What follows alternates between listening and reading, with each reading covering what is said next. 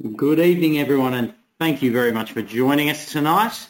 For this week's Those That Can Do webcast and conversation, we're joined by Phil Torbenman, who's a director at Pommy and Canon Trading. Phil, welcome. Yeah, hi Pat, thanks for having me. And Phil, really glad to have you here tonight, and I'll get to you in just one moment, but my co-host Ivan as well is joining us. Where's my slide on Ivan? Here we go. Ivan's had a busy day today. For himself an ASX participant, an ASX clearer, technology business. So there you go. There's Ivan. Congratulations, Ivan. Big day, mate. Thanks, mate. It was yesterday, but it's all the same. It's okay. Well, should be interviewing you. No. We're much more interested in Pommy, mate. Yeah. All right. We'll get to you one day, Ivan. No, that's fine. That's fine. I'm happy with where I don't want Ivan to steal the show. We're here to hear from Phil, but I thought it's newsworthy. So Thanks. Any advice that's contained in tonight's presentation is general only. It doesn't take into consideration your personal circumstances, and you need to decide for yourself whether it's appropriate for you. Past returns are not an accurate indicator of future returns. We'll be talking about trading tonight. If you're interested in getting into trading, you need to know what you're doing. We would not recommend it. You get in there if you don't. And getting education and the like, very, very important. Sessions like tonight are very, very valuable. The sessions that we run are generally generally aimed at an audience that understands trading. If you're new to trading, you might be coming through the ASX options trading game that we're running at the moment, or you'll definitely get a lot out of tonight. Technically, there are things that are discussed that are above your head. Don't worry, you'll pick up the lingo if you stick with it. You'll get there eventually. There's always a lot you can learn by people like Phil, who have been out there doing it and doing it in a serious way. So there you go. That's our intro. Thank you for making the time, guys. So Phil, could you quickly give us a bit of an explanation on Canon and Pommy and what you sort of do day to day? Sure.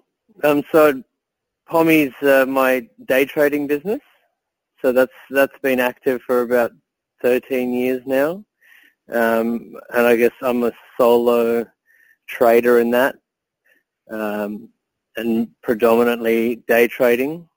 So it used to be a bit of portfolio management. I used to manage super, and then post GFC, that all became proprietary. And then Canon is a business that I run with a partner. That's more of the tech side, where we provide plumbing to the exchange via our APIs for multiple businesses to trade via our web services. So that also comprises of, there's some algos in there. That's pretty much it. Okay, and the plumbing, as you say, that you provide, is it about giving people is it just purely connectivity? Is it speed to market? What does it do? So businesses like Raise and Self-Wealth, so that they're platform businesses that offer execution. They use we're the back end of that together with open markets. So open markets will provide the IRIS services and the broking services, and we'll provide the connectivity for those guys to be able to trade. Okay, very good. And so, do you have other traders in your team, or is it this driven purely by yourself? For Pommy, it's mainly me. I used to have a few juniors who I was teaching to trade. Then the market became very algo heavy, and it was not really a day trader's game, so to speak, without machines. So a lot of people have come and gone in this industry based on how heavy the day trading is now focused on algorithms. Yeah. And you're an equities trader, is that correct, or are you trading other instruments as well? Mainly equities. So I used to trade a lot of futures and warrants, but now I've moved mainly into equities. Yeah. Okay. Now, I will add, I usually at the start of these sessions just make the point that if anyone's got any questions they would like to ask Phil as we're going, by all means put them into the chat box. If your chat box isn't open, top right-hand corner of the screen, and you can launch that chat box. So by all means, put your questions down. Not everyone can see your questions, only I can, and I will call them out. So if I'll read them, and I won't read your full name and so forth, so you can get involved, right? So, so Phil, you're mainly. Can you explain to the people on session tonight, just sort of as a day to day, what your trading looks like? What do you do in this process? So I get various reports early on. So because I've been in the industry for a while, I've got quite a few contacts. So I get reports from different brokers about where their market activity is going to be.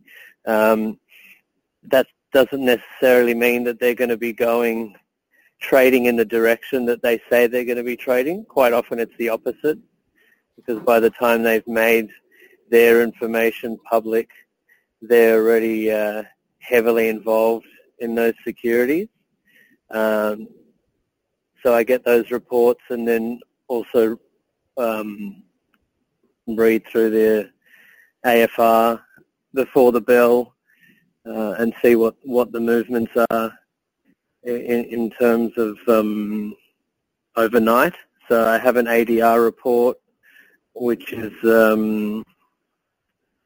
basically what all the stocks have closed in other countries. The stocks that trade across multiple countries, like BHP, where that closed in either South Africa or in London, and what the Australian dollar equivalent of that is, and then what the the commodities that trade across the world as well. So gold, copper, iron ore, oil. So that's kind of my morning ritual. Yep. And then I look for opportunities. I look for mispriced opportunities early in the morning between the overnight closes and where our stocks are opening. And then that lasts probably for about 30 to 45 minutes. Yep. And then the rest of the day I mainly trade a lot of REITs, so that's Aussie REITs, that's all the Australian property stocks. So they get active around that 10:45, 11 o'clock mark, and so I move out of the resources and whatever else was supposed to move that day, and I move into those for the rest of the day. How are you establishing, you mentioned mispricing, how do you establish that mispricing? What are you looking for? So someone, there'll be orders to fill for the ADR, so that there'll be orders that either didn't get done in London or somewhere, and then they'll come onto our screen, and those orders will be deep in the market, and the machines will play around with that match early on. So you might get a missed price open by 0.5%, 1%, sometimes 2% with a big order, and there'll be no one on to take the other side of that trade, and I'll usually take it. And then I'll wait for the order flow to come in over that first half hour, and usually the gaps from where that stock should be globally will close throughout that morning session. So I guess there's obviously a risk. It's high risk trading because there's a chance that no one will come in, but 9 out of 10 times it does. And sometimes you have to even wait till 2 p.m. for those gaps to close, but mostly they do. Yeah. How much? So you mentioned you then get onto trading the REITs from 10:45. Are you in front of the market all day? Yes.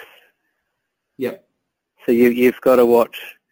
So in those stocks I trade a bit differently. That's mainly where I do most of my volume. So my trading is, I basically trade what's on the screen. Yep. So some stocks are very thin, so I'll trade how they trade, and then the REITs are big thick stocks. So I'll trade them how they move. So they trade in tight ranges on big volumes, and so I'm kind of there all day on both sides, helping create some liquidity. Yeah. And is that one of the challenges with trading, the actual liquidity, being able to get in and out in those ranges? Yes, it's the markets. If you take the last 3 to 4 months away, the liquidity is very tight in the Australian market. So I find that on some days I can be 20 or 30% of the volume in any of the stocks I'm in. Yeah. So I trade some of the telcos as well, like Telstra. Mm-hmm. So that's probably the most liquid stock you can find on the market, and even in that, I'm sometimes 20 or 30% of the volume there. Really? Yeah. And are you just trading Aussie market, or do you trade internationally? Only Aussie. Mm-hmm. So I used to trade in New York in 2011 and 12, but that was my main stint. Yeah. In the US was just for 2 years. Yep. How did you get started as a trader? I've mainly made my way up through the ranks. So as a junior, I was an operations person, a bookings person, and then I was a retail broker. So we mainly did IPOs and placements in small speculative mining and gold stocks. And then I became an institutional trader. Mm-hmm. So I moved from retail onto the insto desk and worked orders for a lot of the big banks and Macquarie and Perpetual, Colonial, those sort of fund managers, and they were that's quite a ruthless gig, because you pretty much that's where I learned to day trade, because if you didn't beat the market VWAP, you pretty much didn't get another order. Yeah. And so how did you learn or start to learn, to be that day trader? I mean, obviously through that, or was there anyone that sort of guided you? Were you getting advice? Was it observing other traders? Yeah, so there's quite a few different ways. One was obviously working the orders for the Insto guys. So you might get an order to buy 10 million Qantas or something over the day. So you had to trade in order to beat VWAP. You sometimes had to do more volume than what they've given you, and sell some stock in order to change the market. And then I started doing some managing super as well, and a lot of the super fund guys, they liked to punt on the side. Yep. And so they would day trade all day on the desk. So they just basically had a squat box in the middle of the room and just an open line, and they would just trade all day. And I would work all their orders. Yeah, right. And then there was the operator used to, any newbies, anyone who just started day trading, if you went to place an order for yourself, he would just call out and cross you up. So he would take the other side of your position. He wouldn't even look at what you were doing. He just knew you were wrong. Yeah, it was pretty ruthless. I was like, but you don't even know what I'm trading. He's like, I don't care. I haven't even told you the stock code. He's like, that's right, because he knew that if you've placed the order, if you've given the order in the wrong sequence, you don't know what you're doing, and he can just cross you up straight away. He's like, if I've heard your volume before I've heard the stock, you're going to lose money. Love it. There were some harsh lessons. Yeah, I love. It sounds like a provider. What's a common myth about trading that you can debunk for us? That you can do it as a side gig. It's like a side hustle where you can do it part-time while you have another job, or you can you can just. I get that a lot from people that, no, I just want to day trade. I've got a couple of hours spare in the morning, twice a week, and that's just not going to work. It's a full-time job, and it has,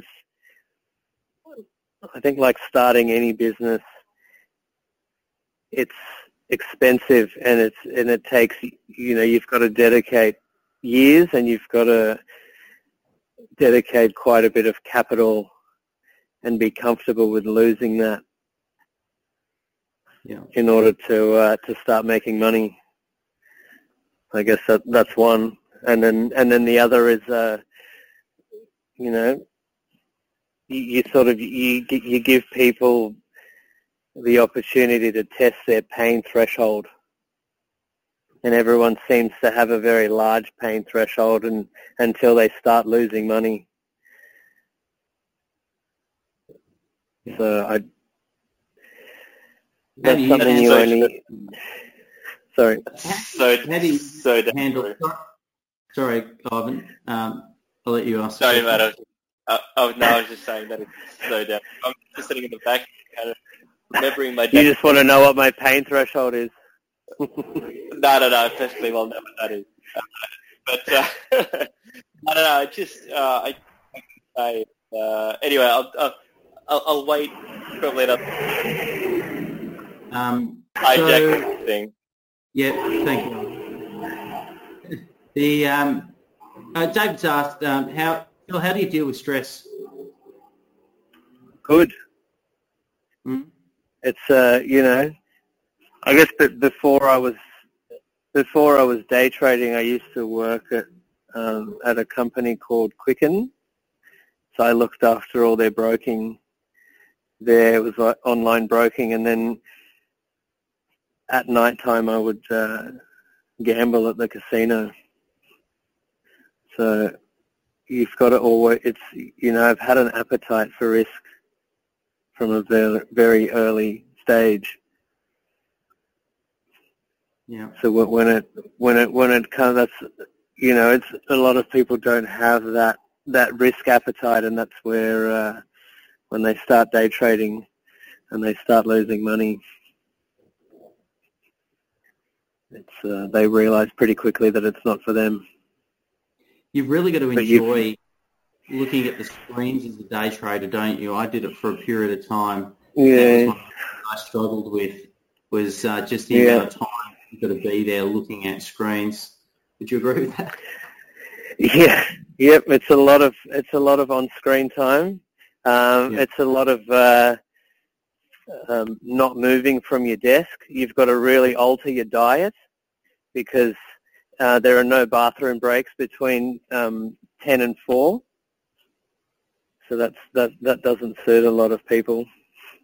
Yeah, definitely. Dave's asked, I'm interested as to why Phil went from futures and warrants trading to trading equities. So I used to trade warrants because it gave you access to futures. So I used to trade SPY warrants. Yep. And they trade 1 for 1, and you could get, it was sort of pre-GFC. You could get a lot of volume from a market maker on the SPY. You can get as many, AB and AMRO would give you as many contracts as you want at any price, even though there was only one contract on the bid and offer at any one time. Yeah.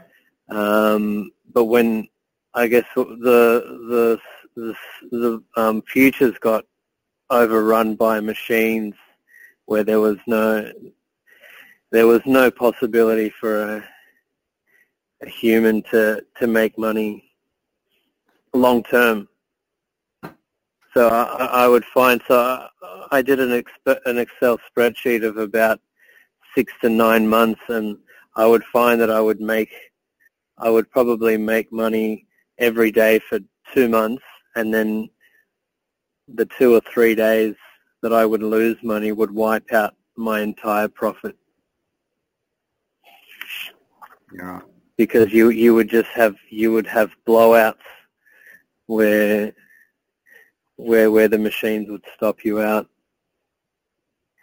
and it was always a couple of contracts and a couple of points past your pain threshold or your stop loss.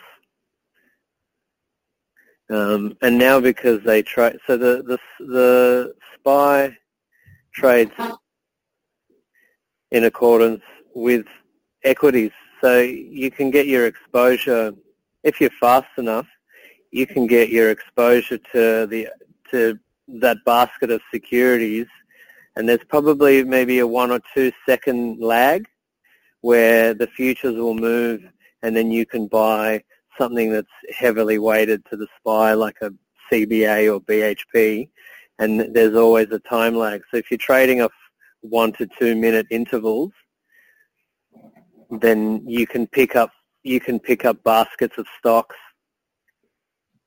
before a big SPY move.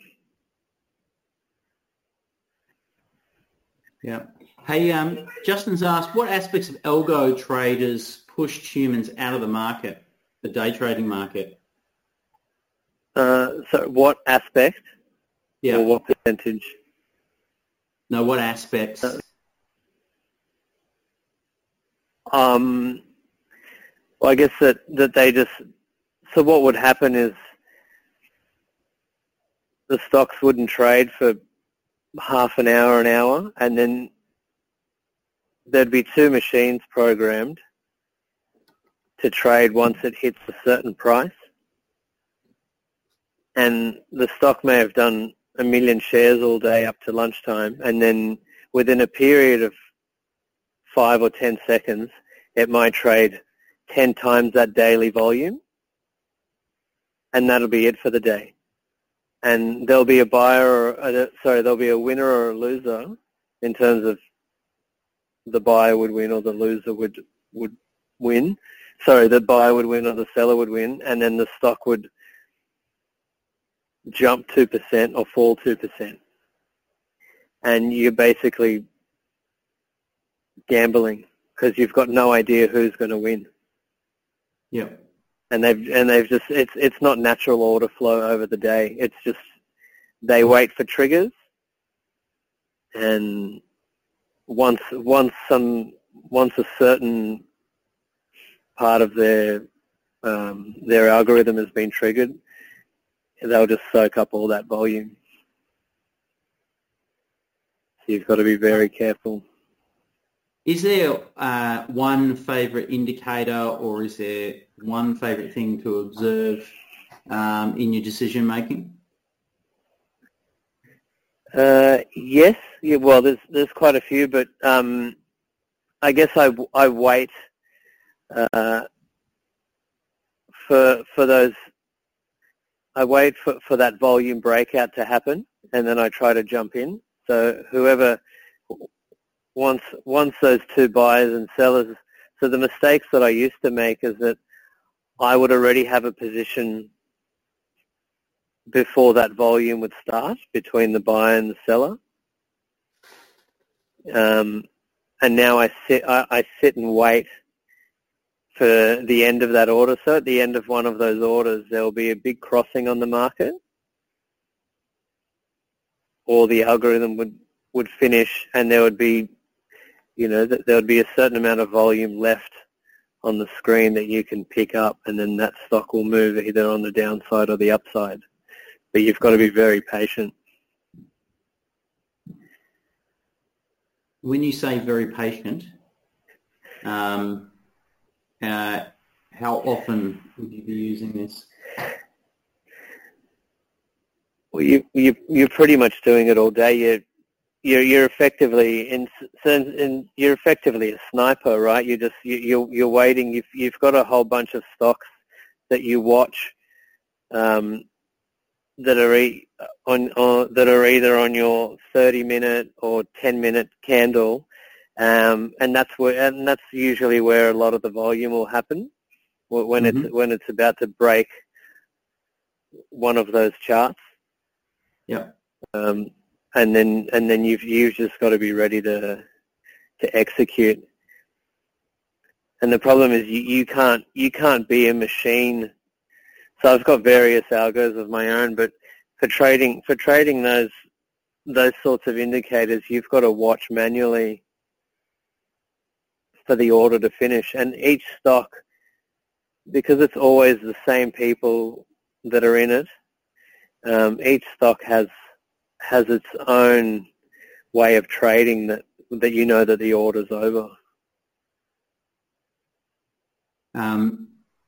And you just mentioned each stock has got its own people, the same people in it, so the same people trading it? Yeah, the same traders or the same fund managers who are rebalancing their portfolios, who are either writing options or I guess I don't know the reasons for why they're in it, but they just have a certain pattern for how they trade, and you've just got to look for those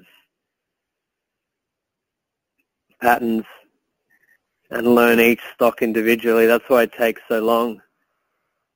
It takes months to learn each individual stock and how it moves. Yeah, good. What's your biggest trading memory or the biggest event that's occurred to you whilst you've been trading? I'll try not to tear up. So I went broke in 2006 or 7. So I got wiped out, which is why I started as a day trader. I got wiped out in the London bombings, overnight there was a terrorist attack, and I had big positions open, and I've come in to the office the next day with the market having a huge move, a huge correction, and that basically wiped out all my trading capital times quite a bit. So I had to do a deal with the broking firm that I traded through at the time to repay that debt over a 12-month period and get a second job. That would have been tough. That was tough. Yeah, just going into, anyway, I won't go into the details, but it was it was not a pleasant day. No. And those sorts of things leave a mark on how you behave in the future. Mm. So, I've noticed that with my interactions with you. I think when I first met you face to face, I think I felt like almost giving you a hug when I heard about this story. It's all right. Don't feel too sorry for me. No, it's okay. It's okay. Danny's asked, does that mean that you don't hold any positions overnight? None. Okay. Unless you really got stuck. Yeah. No, there are small cap stocks that if I really like a story, then I will hold, but it's very rare. So I did I think probably goes back maybe a year or two when all the marijuana sector started moving. So I did hold quite a few of those stocks. I do like to hold things when there's a pattern in a sector, but I don't care about the individual security. I care about the whole sector, so I wouldn't buy just one stock. That's my favorite. I would buy 10. Right. So that's kind of how I hold. I don't really hold something because I like a particular security. How many stocks do you watch at the same time? Probably 10. So I can probably actively trade maybe. Sorry, go. So there's like 10 order depths sitting in your screen, yeah? Yes. Or screens, I should say. You're probably one of those guys that has 15 screens in front of them pretending like you're Wolf of Wall Street. There's not many screens, but they're very large. And they hold a lot of real estate. It's all about getting the best resolution to fit the most amount of depth screens you can on one page. Gotcha. Who said the size doesn't matter? I don't know. They obviously haven't seen a screen big enough. Oh, God. Sorry, Pat, I interrupted you there with my... No, that's okay. Ivan, maybe you want to pick up from here, and there's a couple of questions in there as well. Do you want to read those questions out, Ivan, or would you like me to read them out? Yeah, there's probably a couple. Maybe we'll come back to them just in a sec. I mean, it's interesting. It's interesting listening to you talk about, effectively being a liquidity provider, and it goes back to where, and not where I started, but we had a bit of a conversation about this. I used to do the exact same thing in futures, and to say that the job is soul destroying is probably an understatement, and you can probably hear in the way that Phil talks. It's all very calculated. It's measured. There's nothing that can throw Phil off track. That's the answer to stress before. It's like, and by the way, you probably got the same stuff with your wife. It's like, when they get a bit emotional or a bit, it's like, you're just like, okay, cool. And then they just go, what's wrong with you? Just give me some emotion. Anyway, I wait till everyone's asleep, and then I close the door, and then I cry in private. I don't let anybody see my emotions. But I think that's back to a comment you made earlier, and a question you made earlier, Pat, about another myth to debunk in day trading is that, everything you learn and read is that they tell you, oh yeah, there's no emotion involved. It's all got to be calculated. You've got to remove that. And I've never experienced that. I think there's, especially as a day trader, there's a lot of emotion. There's a lot of stress, and I think that helps as a day trader. All you have are, at the end of the day, you can have as many resources and tools under the sun, but it's mainly your instincts that will guide you. And if you bury all your emotions and just stare at that chart, you will not succeed. And a trader that I used to trade with, that I sat next to for a while, made a joke once. He just said, because I said, oh, look at this chart, this stock's about to break out. He's like, who cares about the chart? I make the chart. And I guess that's when you do enough volume, or when you trade enough, it's true, you can create the charts. So yeah, especially if you're trading at the right point, right? Like, if you're trading at the pivot points. I guess one of the interesting things that comes across, and we haven't spoken about this, I'm going to throw you completely off in all of our conversations, as you have been all down the line. But one of the things that is quite interesting is that as you're talking about how you approach trading, it seems like you've got a pretty well-defined trading system behind you, or at least you've got a set of trading rules that you will follow on a day-to-day basis. Am I reading that correctly? Correct. Yes. Yeah. You've pretty much got a break.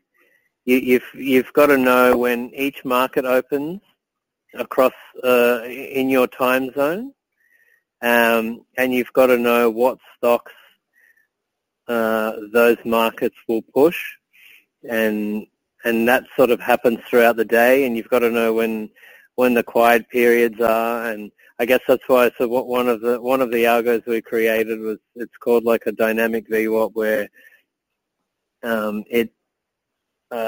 it basically dies down throughout the lunchtime period. But what it can also do is that it can, in active times there will be lunch times when it is busy, and it won't just take the last 12 months or 30 days and say, oh, well, it's quiet over lunch, so we're not going to trade. It'll sort of learn as it goes, and if it sees that it's busy over a certain period of time, that it's not usually, it will trade into there. So there is room to change your rules, but 9 out of 10 times the market will pretty much, it follows a daily pattern, and you've just got to get into that rhythm. On that, Rowan just came through, and Rowan loves a bit of volume in his trading. Is that effectively, like, do you use volume or like average volume to weigh up your algo, your VWAP algo? Yes. Yeah, it's basically, it takes out, we do it on a 29-day period instead of the full month. I won't go into that, but it just takes all the average volume for that period and spreads it out by the day, and from that it executes.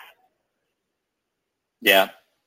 And when you're observing, yeah, thanks, Rowan.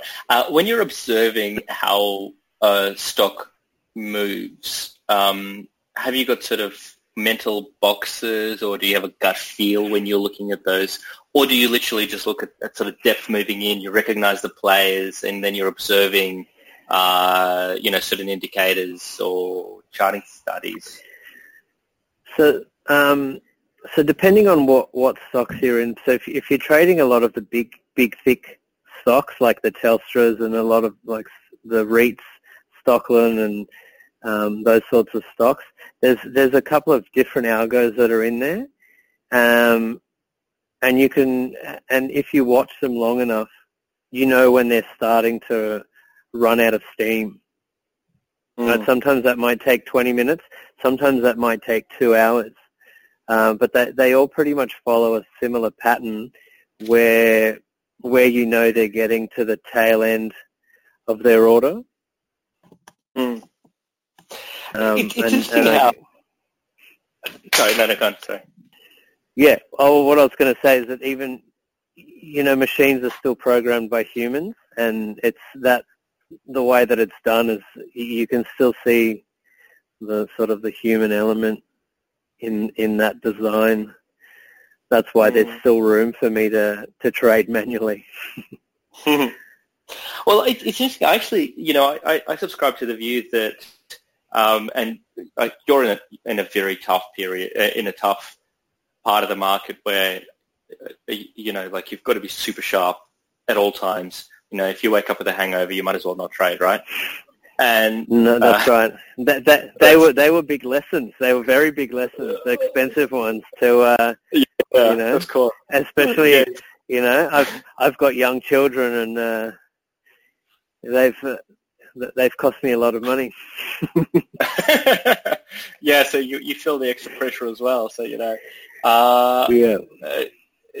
no, I get that very well. But it's interesting. So I perfectly subscribe to the fact that, and this is kind of why I like trading options now, and swing trading in particular, just because I don't have to play in your in sort of that highly competitive area where you are fighting algorithms, and effectively you're picking up the inefficiencies of humans programming shitty algorithms, and then trying to, and so, but part of, as far as I understand, and keep in mind that at least someone in my new company sees a bit of your flow, and so one of the things that you didn't probably mention is that you are a part of a community of traders that yes. that sort of trade through, and you guys all sort of used to work together. But Telstra is one of those interesting stocks in particular. You guys properly stack the depth, right? And for those of you that have no idea what the hell I'm talking about, a lot of buys and a lot of sells sitting on in the depth. I mean, do you kind of lock the price in, or are you just waiting? You're just saying, okay, well, people are going to buy and sell naturally, and I'm going to cover my position if anything goes crazy? Yeah, so I guess because Telstra's so thick, you want priority. Yeah. So you've got to start. I guess I look at the last few days range and see where it might trade. Sometimes I might not even watch it and just leave a few orders outside the market, and just let them trade throughout the day on a smaller scale. And that's why you'll find that a lot of us are just there, just sitting in the market, waiting to get filled on those positions if there's a blowout in the SPY. And you might get swept on the upside or the downside, and you're already at, and it might not be the whole thing. That's why you want to be in the queue. So it might only trade a percentage of the volume that's on offer on the screen, and so one of the traders, he's notorious for this, where he used to.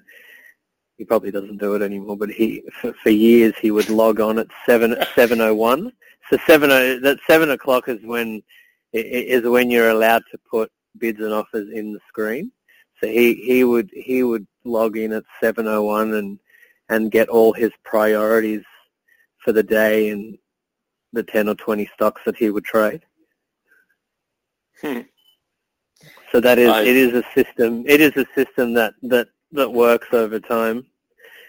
I don't recommend it, but it can be, especially at the moment in this market where there's a lot of uncertainty and a lot of news-driven and sentiment-driven trading. I wouldn't be leaving too many things in the screen unattended. I'm gonna tell you a story, but before that, I'm gonna ask you a question that it's going to go deep. So one of the questions that came through, I'm going to give you a bit of time to think about it while I tell the story. But why do you trade other than to make money? In other words, do you have a greater purpose in life from trading? A question from David. So while you're thinking about that question, right? Because you probably your instinct, or at least my instinct to that answer would be immediately it's for money, and then anyway, but you're a very strangely it's not the only answer, but yeah, I'm just messing with you, Phil. But anyway, while you think about that, speaking about order depth, and I think I told you the story before, but anyway, I had a guy I used to work with, and so when I was prop trading futures, and it was just one of those days where I literally couldn't get a single trade right. I mean, I was gone 15 minutes after I got into the office. Like the day started, I got into some positions, I immediately blew up on every position. Every time I was buying, the market was falling, and anyway, and I was shipped out. So anyway, the next day I come into the office feeling quite refreshed. Because, I didn't work the whole day.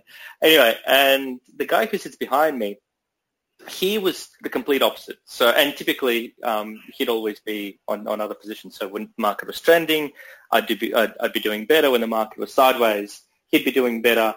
And anyway, and so this was one of those days where he was just absolutely creaming. And every trade he would pick was just the high and the low, and he was just making a killing. And he decided, you know what? You should hire that guy. Totally, except he had a similar situation to you, where he then decided to trade the Japanese market. And what he does is he does similar to what your mate did, where he stacked the bid and the offer side as soon as the particular market opened. In this case, it was the Nikkei. And I remember, so I was like in proper gambling mentality where I was getting everything wrong during the day, and then I started trading PA that night. And that was the day when the Japanese nuclear plant blew. So he decided to stack the bid far away from the money, went to get a candy bar, the vending machine was broken, went downstairs, bought himself a candy bar, came back and realized he was long a shitload of Nikkei futures, which he really didn't want to be long. Anyway, it took him about 2 months to pay back that debt. But anyway, it's a brutal, brutal sport when you get it wrong. Why do you trade? And then that was the reason for my earlier point where I said that I had completely had to change my diet in order to trade, because the amount of money that lunch breaks, bathroom breaks, and anything else has cost me over time and it always seems to happen in a time that you need to. It could be deep lunchtime, 10 past 1, and nothing's moved in 40 minutes. And the minute you decide to run downstairs and grab a sandwich, do you remember that day when the market collapsed? I think it was like Christmas Eve. And someone took, in the last 10 minutes, someone took the SPY down about 250 points. Do you remember that? That must have been 7 years ago. I don't know, 6 years ago. Oh, wow. I remember I decided I was just the most stupid move. And I remember that 15 minutes before that, I had some stops in place to enter the position as opposed to close the position.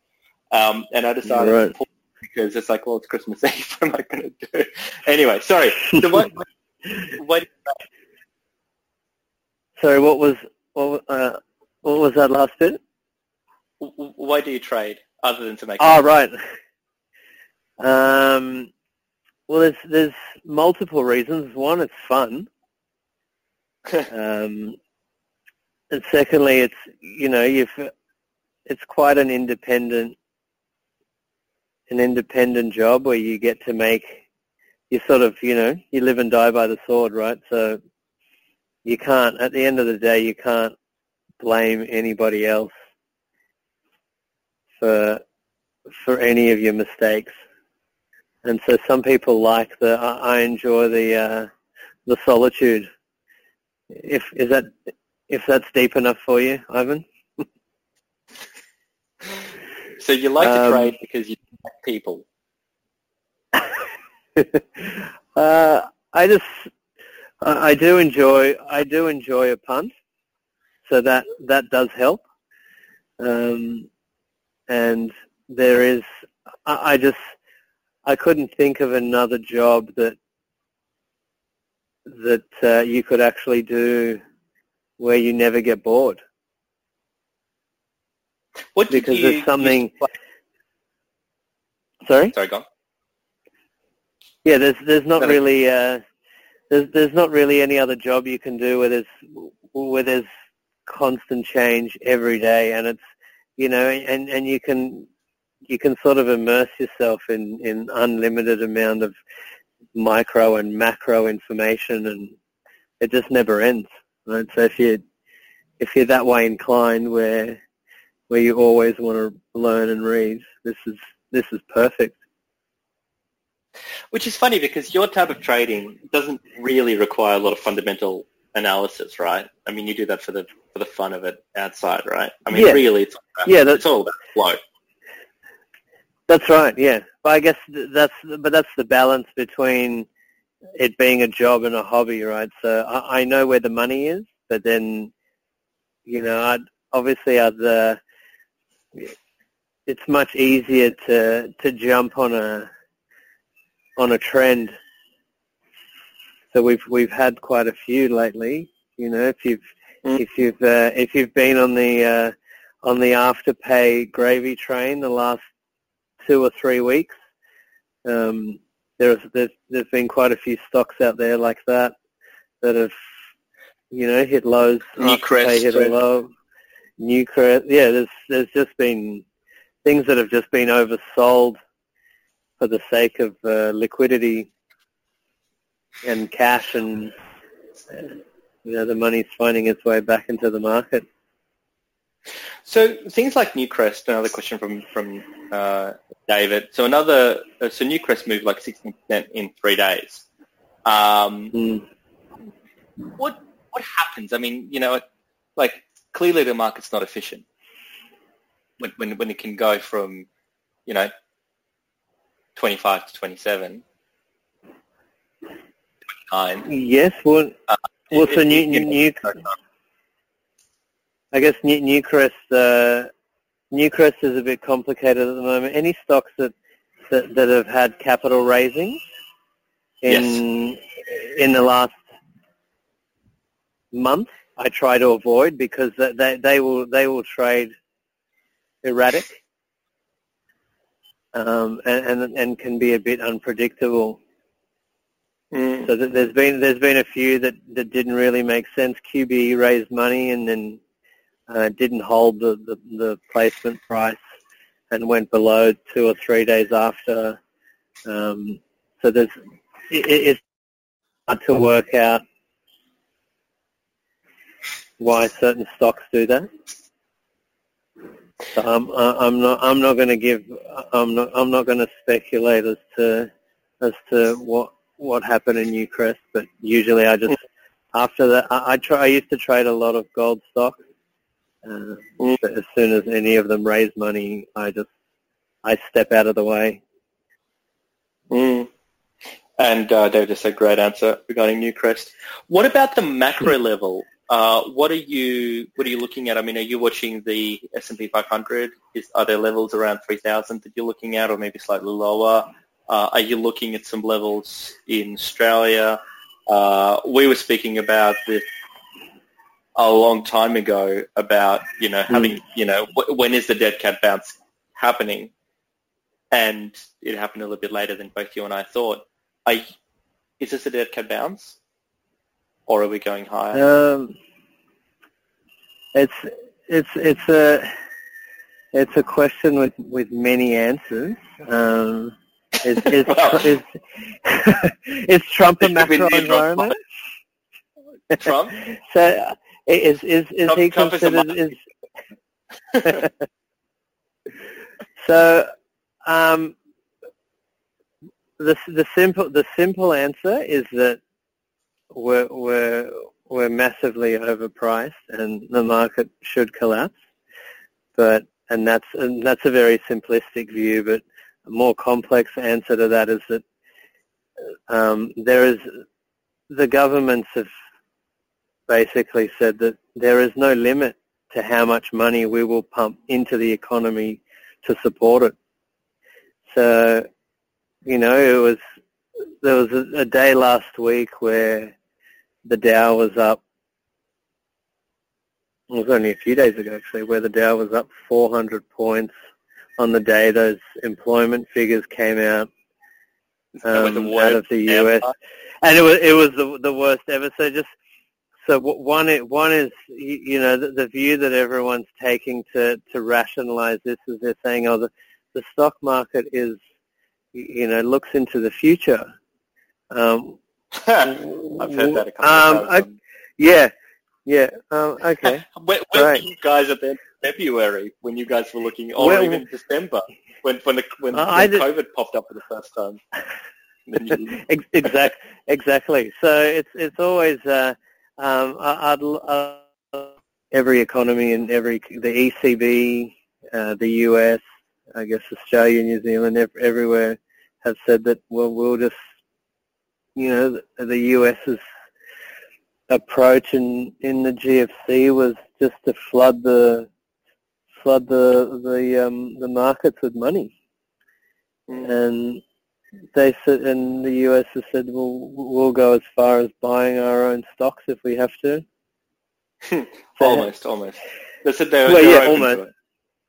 Yeah, exactly. So I guess from that point of view, it's really hard to sell because the bond buying and the unlimited liquidity that will be put in the markets plus zero, a 0.25 cash rate. There's really nowhere else. There's nowhere else to put it. There was nowhere else to put it when the ASX was at 7,000, and that was the argument back then, and it's the same argument now in terms of where what asset class do you put your cash in, because it's worthless in the bank. So I'm going to ask you a question that I think that over the past, literally about 6 months ago, if I asked this question, I probably would have been clubbed to death. But it's a question that I've been asked for about a year. Is there a problem? It doesn't mean I might not. It doesn't mean that I might not club you later. No, you'll possibly club me, but it's just how we say hello. But look, ETFs, are they contributing to the problem? Which problem is that? I don't think they're a problem. I think I think it's a good way for people who don't really understand who don't really understand individual securities and don't want to, can enter the market and buy parcels of stock. So I like ETFs. The problem is sometimes that in crashes sometimes the value of the ETF goes below the value of the underlying securities. But other than that, isn't one of those problems that if you suddenly have these moves in one direction or the other, you have these exacerbated moves because effectively it's like what you and I would always call dumb money before ETFs. where you've just got flow Yeah. coming in, like a flow, and it's not like it's trying to say, okay, well, I've got 200 shares in my portfolio, and I'm going to go in and, there's some sectors that are going to be better defensively, some that are worse. I'm just going to go and bash sell everything. That's right, and it's just people just wanting to go to cash, right? So there would be a lot of, as you said, stupid money, but I think it's just, there'd be a lot of retail investors in there. There'd be, some someone managing their own super. I think a lot of that kind of money would go into ETFs.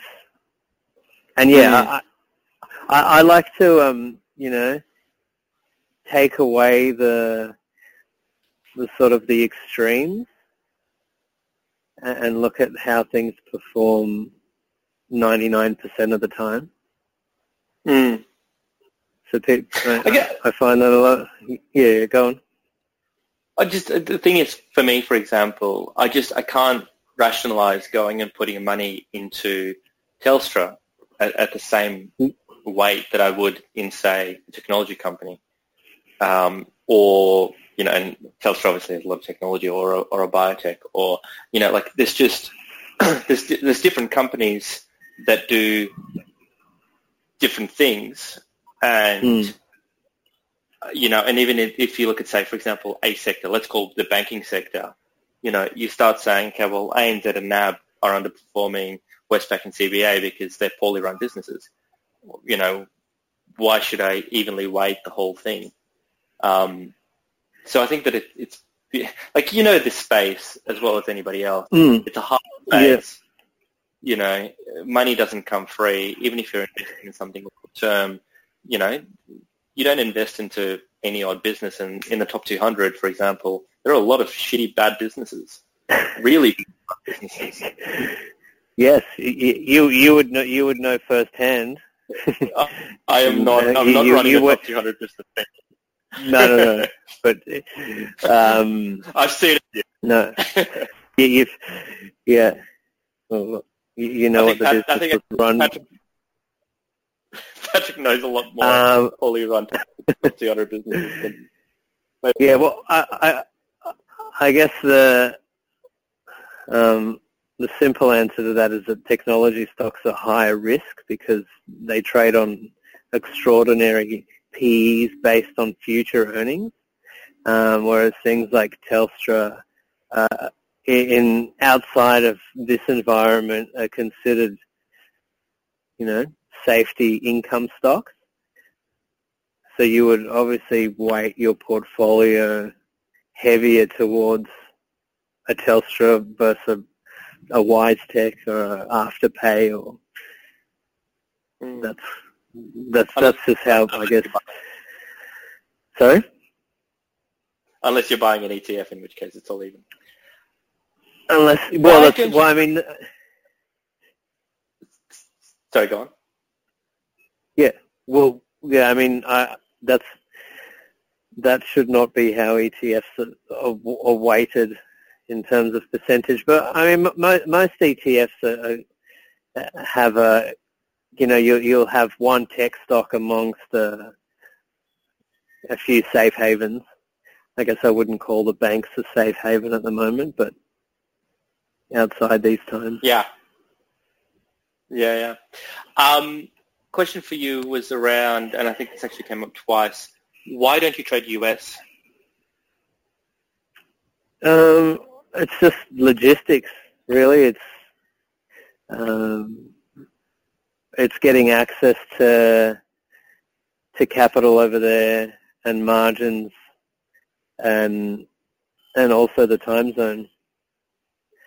So I did when I lived over there for a while, and they were good times, but it's not really logistically. It's not possible.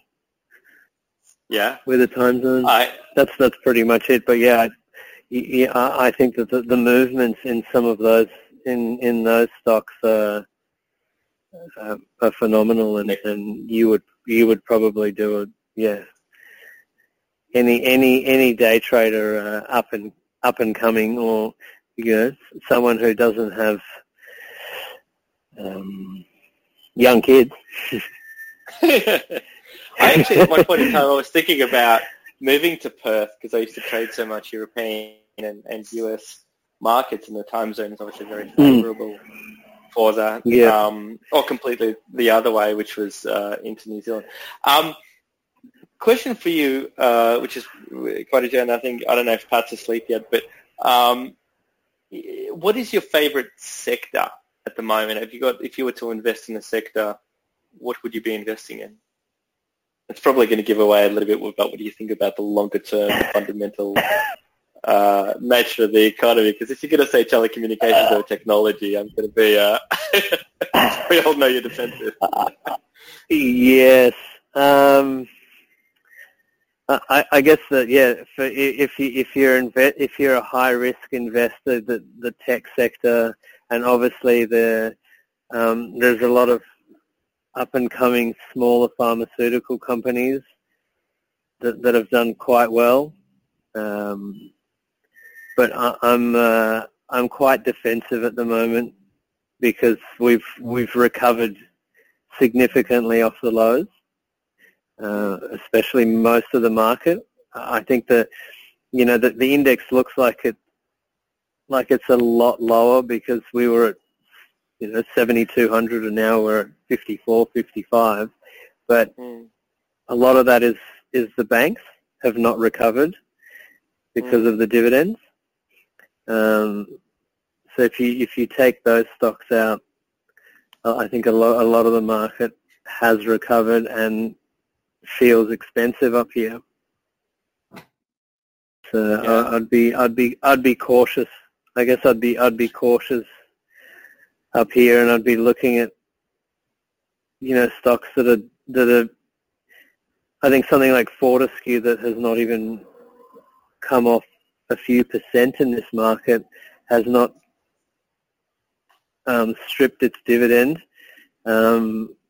I think that's just gonna hold up, and then So just look for any companies that are strong, that have done well over this period, that have not had to cut the dividend, will always be supported, because I think there's quite a bit of money sitting on this. Yes, that's right. Or has diluted the shareholding.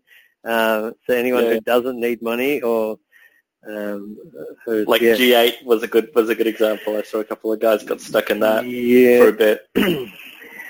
Maybe stay away from the airline. Airline indication. Stay away from airlines. Stay away from a lot of the property stocks that might have some write-downs. That still need to raise money. In small caps? Do you trade in small caps? Not really. Not since I traded a lot of those weed stocks like Can and THC and weed. Well, the marijuana. I don't know what what's the technical term for it. Cannabis. Here we go. I was too busy, day trading. And not smoking. Yeah. That explains a lot. Risk management, right? Final question. I think that. Sorry. Yeah, go on. I might pop in. Look, I think we're getting to sort of 8:15, so we've had everyone online for over an hour, and I think this is a good sort of length to run a session like this. I've just been sitting back and taking it all in, Phil. Great to hear from you as well, and excellent presentation for everyone that's on the session tonight. A few people have thrown in a couple of late questions, so I'll go to those in one moment. But if you're bumping out of the session tonight, please give feedback. I'll forward the feedback to Phil as well. It's always encouraging when you hear what people have got to say about your presentation. So please give feedback as you leave. For any of the people that are on, I know a lot of people are here are regulars. But if you're not and you've come in for the first time, you want to use some of our trading technology, we'll give you a free trial. I put a link you can click through to or type in yes, and we'll get someone from our office to get you set up. Neil has asked, I saw on your Canon Trading website that you offer algo. Correct. Yeah, so we offer algos via open markets, and that's, I guess you can send an inquiry and through our website, and somebody from our team will be in touch. Cool. Canon Trading. I mean, if I guess most of the stuff we offer is, especially unless you're a 708 or a sophisticated investor, it's quite basic. They're just quite basic algos. Is it only for equities? Sorry? Is it only for equities? Only for equities, yes. Yeah, so all our plumbing is done into the Iris web services, into Iris, and so you can either use an Iris terminal or you can use our front end. Yeah, beautiful. Excellent. Right. Well, I'm going to say thank you very much, Ivan. Thank you as well. I will we'll call the session to a halt, and thank you to everyone for taking the time to be here today. And for those of you playing the options game, good to see you there. We're running a session tomorrow night on what are we talking about tomorrow night, Ivan? I think we're talking about options strategy. But something volatility, wasn't it? I don't know. Some of this. So we're talking about iron condors, long straddles, calls and puts, that kind of stuff. So if you want to get onto that session, you can book in via the morning report. We'll have a link in it, or if you put a 10 into the chat box now, someone will go through the report in the morning and get you set up with an invite. And then Thursday we're back for the next big trade. Ivan, we get to talk about bear calls and bull puts again, it looks like. I don't know about bullish trades at the moment, but after this is my take away. Sorry if I put any of the bulls off, but that's it. Now I've short only from now on, and if I lose money, I'll just take it out of what we pay. Yeah. Oh well, if the market's 20% higher this time next year, I'll never be invited back on. Well, even if it's 20% lower, we'll be asking questions.